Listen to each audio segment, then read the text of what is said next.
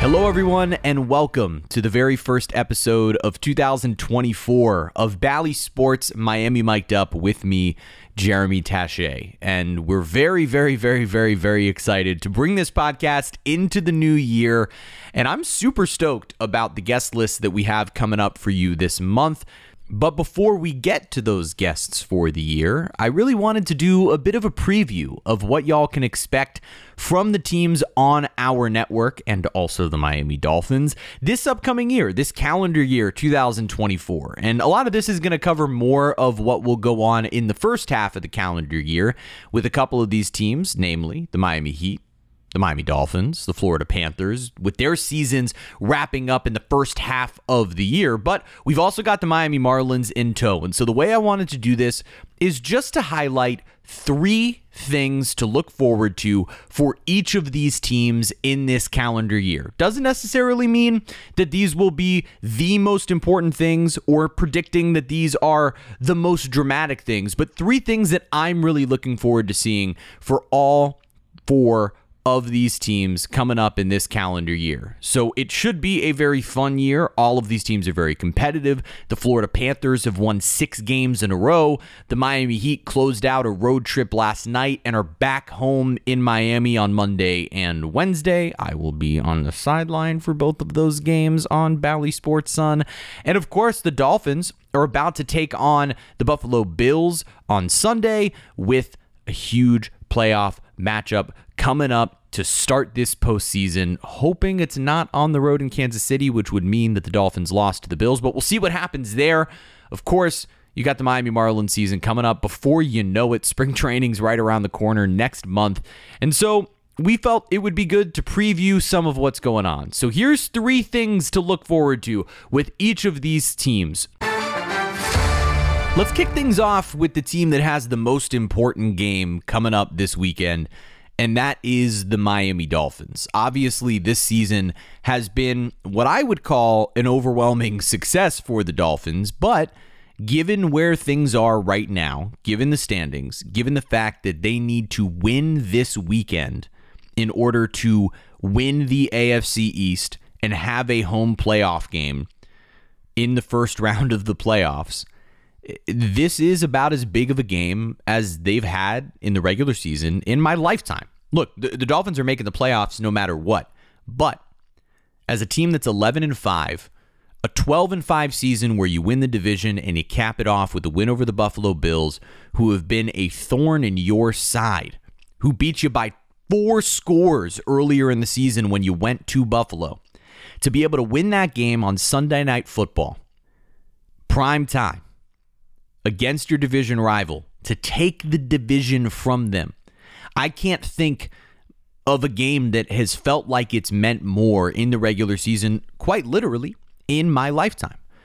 This is the most entertaining Dolphins team I have ever seen. I had Ronnie Brown and Ricky Williams, which was a lot of fun. You know, I had what I guess was a fun connection between Jake Cutler and Devontae Parker. Like, these are the things that we're talking about in Dolphins fandom. Ryan Fitzpatrick was fun, I guess. But, I mean, think about what this offense has done. Tyreek Hill has nearly set records. Tua Tagovailoa has been a joy to watch play quarterback. Raheem Mostert set the team record for touchdowns this season. And now they have their biggest test. The Dolphins and Bills game this Sunday night is going to be what actually might be the biggest regular season game that any of the teams down here play in this entire calendar year. And it's happening on January 7th. It's funny to think that way, but that's where we're at. So Dolphins, Bills, that's our very first thing to look forward to as you look at this exciting Dolphins team. Then, of course, number 2, it's the playoffs. Look, whether the Dolphins have to travel to Kansas City or they end up hosting the Bills again, the Steelers, or the Jaguars, this is the first time in quite a while that I think we all feel like, hey, the Dolphins can really make a run here, even if they have to go on the road to Kansas City. The Chiefs are not quite what they once were as a dominant force. I mean, look, they still have Patrick Mahomes, they still have Travis Kelce, and they also have Taylor Swift. And she is powerful. Can't imagine Taylor not getting the end result that she wants here. But if the Dolphins have to travel on the road to Kansas City, they do have a fighter's chance. And if they host a Buffalo Bills team who they beat the week before, the Pittsburgh Steelers, who struggle so much offensively, or the Jaguars, who seem to be falling apart at the seams as of late, this Dolphins team has a chance to make a run for the very first time in a very long time. And I believe that they will do it. I'm not letting go of the rope. I genuinely believe that this Dolphins team is poised to do something special. And maybe come tomorrow, come January 7th, come Sunday Night Football, I'll feel like a fool and I will lose the faith myself. But I believe this Dolphins team is making a fun run. And it might mean that they have to go to Baltimore and play a Ravens team that just beat them 56-19 in an AFC championship. But you know what? This has been, like I said before, the most entertaining Dolphins team of my lifetime. It's been a joy to watch them, and just one playoff win would feel really, really good. So I'm looking forward to this playoff run for them. And then, truly, the third thing to look for is what they do this offseason. Because Tua's contract jumps up quite a bit. He wasn't getting paid very much these few years here. It's why the Dolphins were able to assemble, essentially a version of the Avengers by bringing in a bunch of different free agents, a bunch of mercenaries, as Dan Le Batard would say. But to bring in all of these players, there's going to need to be some contract restructuring. There are going to be some players that are let go, and I'm fascinated to see the way the Dolphins front office, alongside the wizard that is Mike McDaniel as a head coach, position themselves going into next season to continue to build off the success that this year was. Because I think that's one of the most impressive things that the Dolphins did from last year to this year. They helped to solidify their offensive line. They helped to solidify their defense. Now, they're dealing with a ton of injuries now that those things may fall apart here in Week 18 and going into the postseason, but they did their work as a front office, and now with some more complicated money to work with in a salary-capped sport, I'm fascinated to see what they'll end up doing in free agency and the types of players that they will continue to bring around, not only the defense to solidify things for Vic Fangio, but the offense to continue to build around Tua Tagovailoa, to continue to use Tyreek Hill as the weapon that he is offensively, and Mike McDaniel's genius offensively to continue to build. So, you got the game this weekend, Dolphins-Bills. You got a playoff run to look forward to, and then an intriguing offseason headed into the 2024-25 NFL season. All right, let's tackle things now with the Miami Heat. Obviously, this is the team I most intimately cover, and in turn, I've actually got some kind of fun ones, and a lot of it revolves around award season, because I think some people might be looking forward to the trade deadline is one of the things to look at for the Miami Heat. And maybe this is me showing off my bias.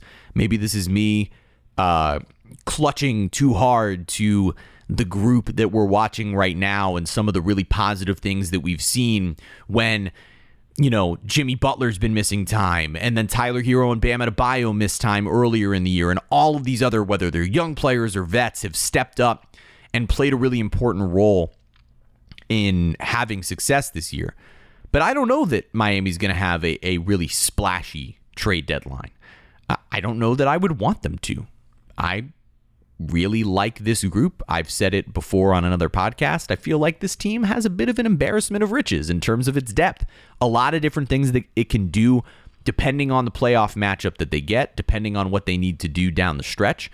And it's been really fun to watch them thus far. So I'm not including the trade deadline, despite the fact that I know Photoshop season will indeed exist.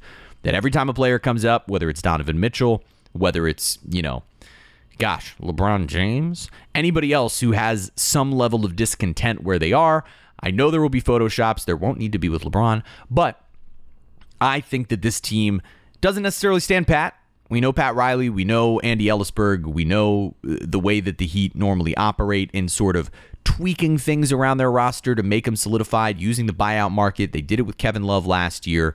They've done it in years before. But I don't think this is a big splashy one. So a lot of what I'm looking forward to actually ends up being award season.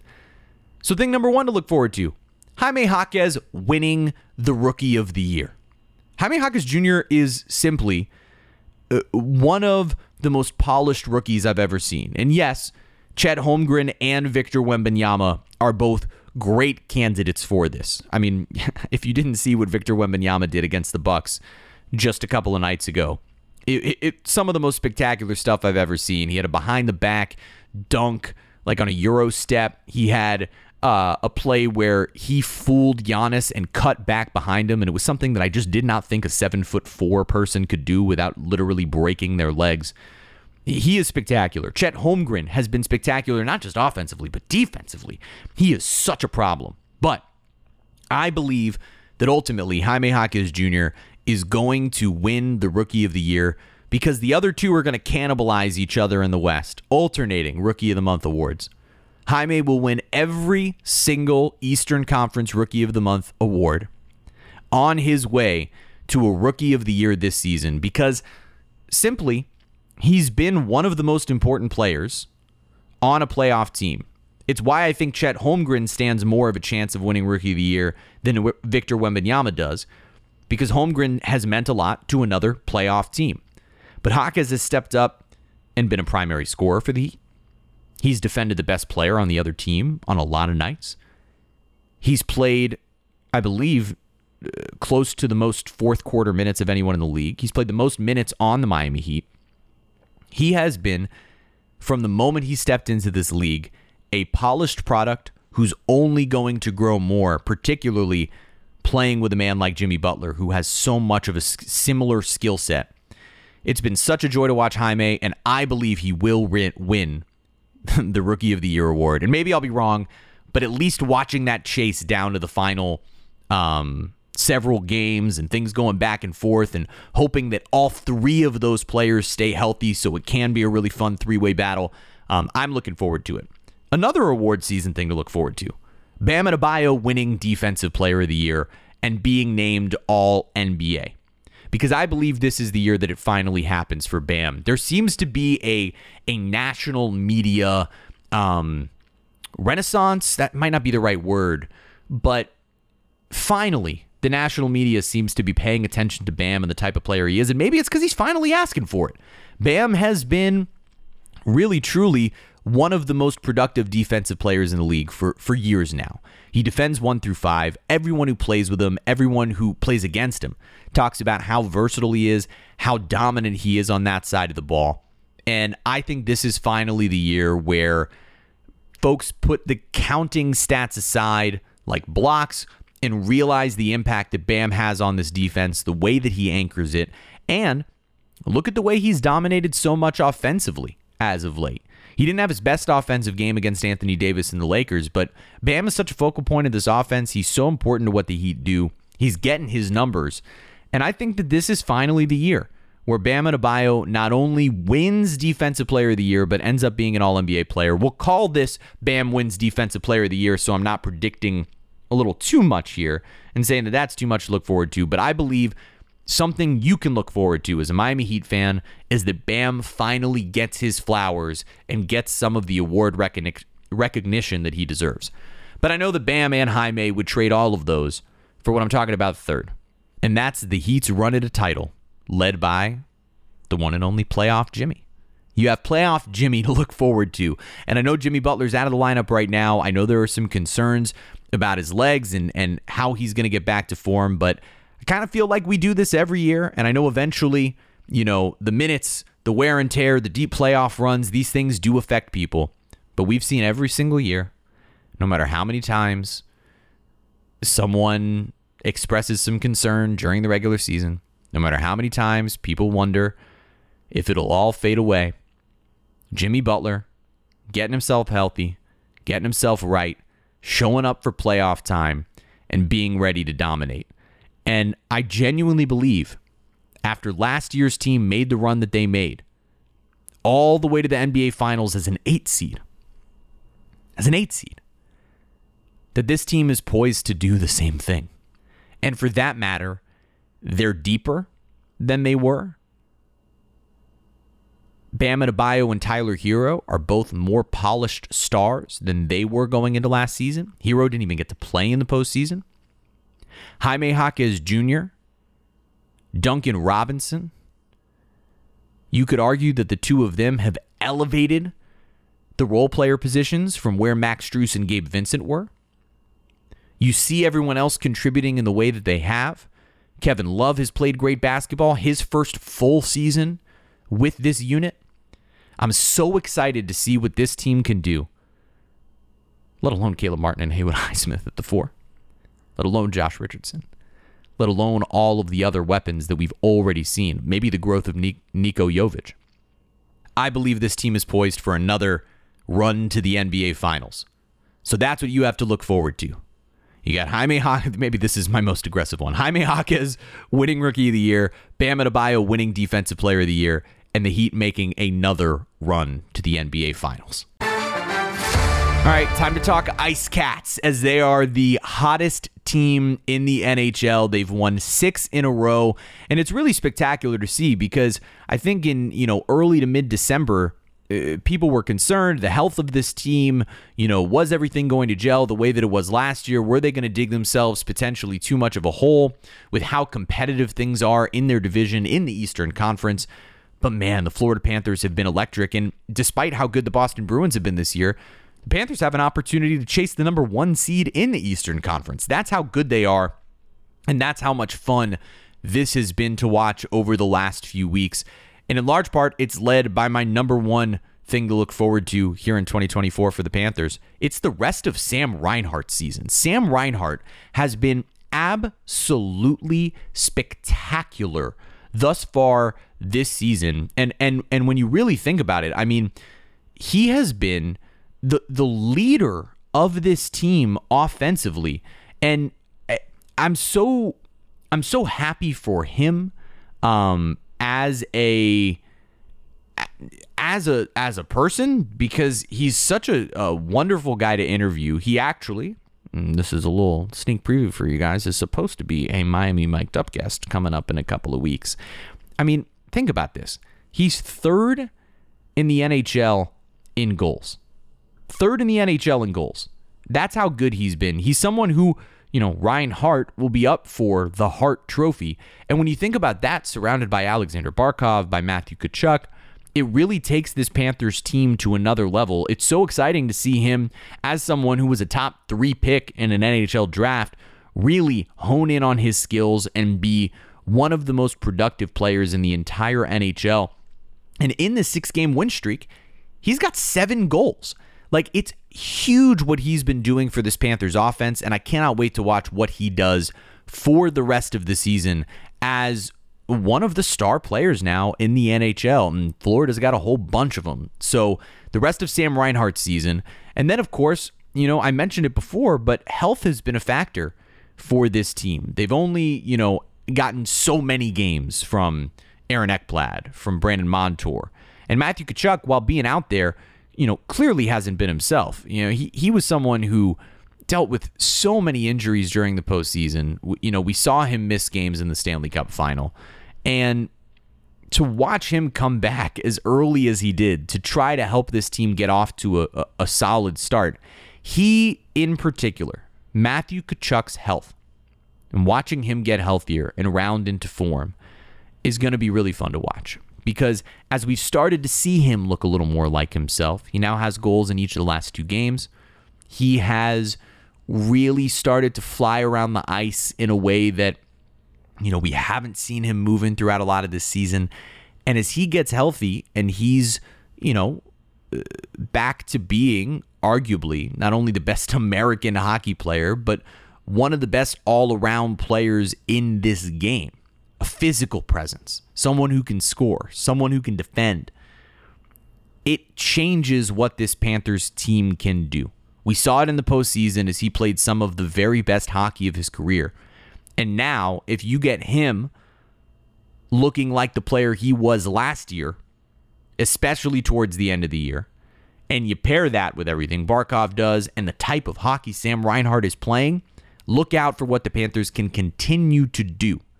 So Matthew Tkachuk's health is something to look forward to here. And then, of course, the playoffs. Look, the Panthers got the proverbial monkey off their back last year by making their run to the Stanley Cup final. And this year, they're positioned to do some of the same types of things. I just mentioned the three players who lead everything, but you can't forget Carter Verhaeghe. You can't forget the defense of this team. You can't forget what Sergei Bobrovsky's been doing as of late.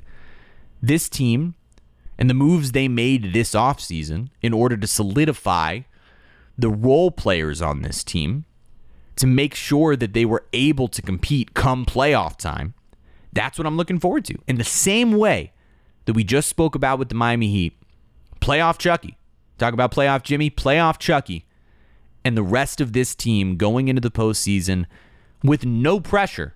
Not the pressure that they faced last year, not the pressure that they faced the year before when they were the best team in the NHL and they lost to the Tampa Bay Lightning. Not what they faced last year with the new look team under Paul Maurice and everybody wondering, is this style really going to work? Now we know. They play a playoff style of hockey.